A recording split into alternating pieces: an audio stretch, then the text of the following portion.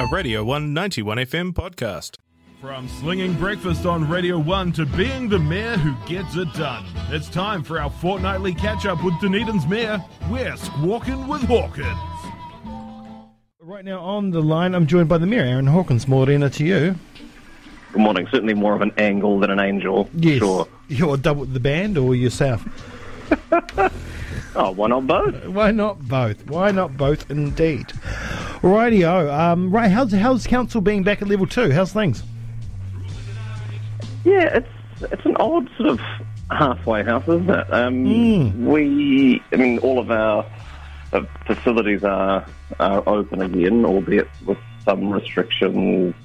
The rummage store out at Green Island is closed, and parts of Moana Pool aren't running, but otherwise all of the facilities are open again, and we have some staff back in the building and managing that. But everyone's keen to see what a level 1 looks like and how quickly we might get there. Not least of all those in our events and hospitality industries, for whom this time around it's been more restrictive than it was last time, and that's hard after what's already been a challenging 18 months. So, yeah, we're keen to see a pathway to people being able to trade more freely, and it looks increasingly like big factors in that will be the vaccination program, and today's a beautiful day to get vaccinated if people haven't already. I got my second jab yesterday in the bowels of the Meridian Mall, and there's certainly no shortage of capacity here for people to take up that opportunity. Yes. I had my second dose 3 weeks ago now, I think. And it seems, even then there was a lot of capacity in the heat of things. So, everybody, if you so choose to, you should go and get one. You brought up the entertainment industry, the events industry. That's a good place to start because the closure of Starters Bar, a shock to all, out of the blue, for everyone, to be honest, except for the executive here at OUSA, I believe. And OUSA has safety firmly at the forefront of this decision. Timing weird, I might add, but that's neither here nor there. The council's been called on to come to play, will come to the party in some capacity to help save live music in the city.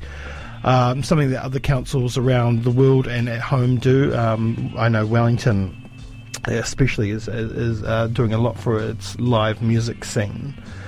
And the council has committed funding to look at Save Dunedin Music's live music action plan. We have a legacy, we have a present, and we have a future here in music in Ōtepoti. But is it really the council's responsibility to help to ensure that we have a vibrant and accessible music scene? We certainly have a role in that. There's three things, I think, with the closure of Starters Bar. One, from a social history point of view, it's the last of the great student watering holes in the north end of the city. And I think about when I moved here some 20 years ago, it had the Cook and the Guardies and the Bowler all for company, and they are all now buildings used for different purposes. And that's a risk, in that we know that young people are going to go drinking. They always have, and they always will, and we know that is safer to do in supervised environments. And when those supervised environments don't exist or aren't easily accessible, then people will find ways to entertain themselves that are inherently more risky. So I think from a harm prevention point of view, that is a concern, and we'd happily talk to OUSA about what, if anything, we could do to help bridge that gap, if you like. Mm-hmm. And as you say, the off and on, that venue has been a significant location, a significant stage for live music, and that certainly was the case in its most recent iteration, and that is a big loss, both to our local and our local performers and also local audiences, in terms of the ability for touring bands to come through and play at a venue of that size. And we don't have, in the city, we don't really have, I don't think, a shortage of venues. What we have is a shortage of venues that are free for people to play in. And that's been the model for the last decades, right? So you don't charge your bands to play in your venue. People come and drink in your bar, and that's how you recoup the costs of running that facility. And that is getting, not just in Dunedin, but around the country, partly as people's patterns of consumption change, shall we say. Mm-hmm. That is getting harder. And I think that is a conversation that certainly local councils should be involved in, but also we need our institutional organisations, whether it's the Music Commission or Creative New Zealand or the Student Radio Network, of which Radio 1 is a part, and looking at how you provide adequate space, both for artists and for audiences, because for a fairly significant chunk of local and touring musicians, hiring the Regent Theatre or even hiring the Mayfair Theatre, let alone the Town Hall, etc., is prohibitive. And so, who is excluded by the infrastructure that we have? So that's something that certainly we need to look at. And the Save Dunedin Live Music Group are working actively with our staff on that, and I would expect to see something come back through our budget setting process that kicks off in December of this year, looking at how we might make good on the commitments that we've made to our local creative community, whether that's making it easier for people to use venues that currently charge you to use them, and whether it's making it easier for smaller or less formal spaces to become compliant as venues to keep people safe. All of those sorts of things, I think, are the things that we should be looking at. But it seems fairly clear to me that the market isn't going to continue to deliver venues in the way that it has previously, and that's to all of our collective detriment. Indeed it is. Right, and speaking of market and funding and spaces, the Sports Hall of Fame. I have to admit, as a sports lover that I am, and I really am, I've never been. You've never been? I've never been.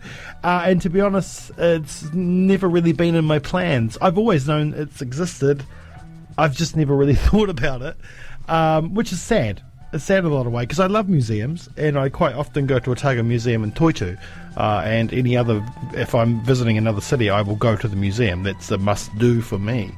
But I don't know. And, and as a sporting nation and a sporting city, it's important, I think, to have these kinds of spaces and museums. And funding is always needed, I guess. And you already provide a lot of funding, and that's one thing that never really came out in all the articles that have been out in the paper or any media anywhere, that the council already provides funding to this facility. But why did you decide not to give it another 100k? Because you were the deciding vote on that, right? Yeah, if only I was as powerful as people think I am. The council provides roughly 50k a year, thereabouts, to the Sports Hall of Fame, which largely goes to offset the rent of the building, which of course we own, the Dunedin Railway Station. No one is questioning the work that Ron Polensky has done in collecting and curating the collection over the last decade, but it's fairly universally understood, including from the Sports Hall of Fame Trust themselves and us and others in the community, that it isn't the facility that it could be, and for it to be the facility that it could be would require significant investment, both in terms of capital costs to build the thing and then operating costs to run it. And what council was being asked to do was decide whether or not we wanted to lead the redevelopment work and effectively take on that project. And there was no appetite for that. That failed unanimously. And I think that's as much to do with everything else that we've got going on as it is, and certainly in my view, is that a facility like that wouldn't be best served as being a council venue. It would certainly be something that we would support were it to be steered by a community-led group, and we've seen plenty of capable people put their hands up and demonstrate an interest in being a part of that, and the council would gladly be a part of that conversation, as we would with any potential attraction or a museum or investment that would happen in the city. And so that's absolutely something that we would continue to do, and certainly we want to see the Sports Hall of Fame stay in the city, but that wasn't the question that we were necessarily being asked. With regard to the funding itself, we have a reasonably, and this isn't the first time, so at the end of last calendar year, we raided $50,000 from the Aratoi budget, from our arts budget, to provide lifeline funding to keep the doors open, and here we were again. And it's worth noting, this wasn't a request for funding from the museum. It was a proposal put forward by council to grant it money, which is a subtle distinction. So there was no money in the budget for it, and it would have had to have come from existing projects that we fund through economic development. So we were being asked effectively on the fly whether of all the things that we could invest in to deliver economic return for the city, this would be all comers. And I don't think that's a sensible way of making those sorts of decisions. And so couldn't support it, and it failed because it couldn't get the support of a majority of elected members, which is how our system works. But certainly, subsequent to that, a number of conversations have been had. We've seen a degree of flexibility, which is great, from the Edgar family estate in terms of how the bequests of Sir Ian's can be used. So $50,000 of that is going to support them. We would absolutely, and that always helps in terms of getting money from other sponsors and funders. So we fund numerous other events and community groups and projects, and all of those are expected to generate other income from somewhere, whether that's private money or public money. And since Sport New Zealand pulled their funding from the New Zealand Sports Hall of Fame, they don't have that. But I think the focus is, if the focus is on the future, then that is absolutely something that we need to be talking about, and we've seen plenty of energy and enthusiasm for what could be, and if a group of capable people, and I have no doubt that they exist, will coalesce around that, then that's absolutely something that we would look at supporting in any number of ways as it went through its planning stages. Okay. Interesting. Very interesting, and very thorough. Thank you for that. Right, well, we've got to go. I have to leave it there. But thank you for your time this morning. Thanks. Have a wonderful day. We'll talk again soon. Cheers, buddy. See you soon. Bye. Right, that was the Mayor, Aaron Hawkins, there, talking about the state of Dunedin's live music scene and also around the Sports Hall of Fame.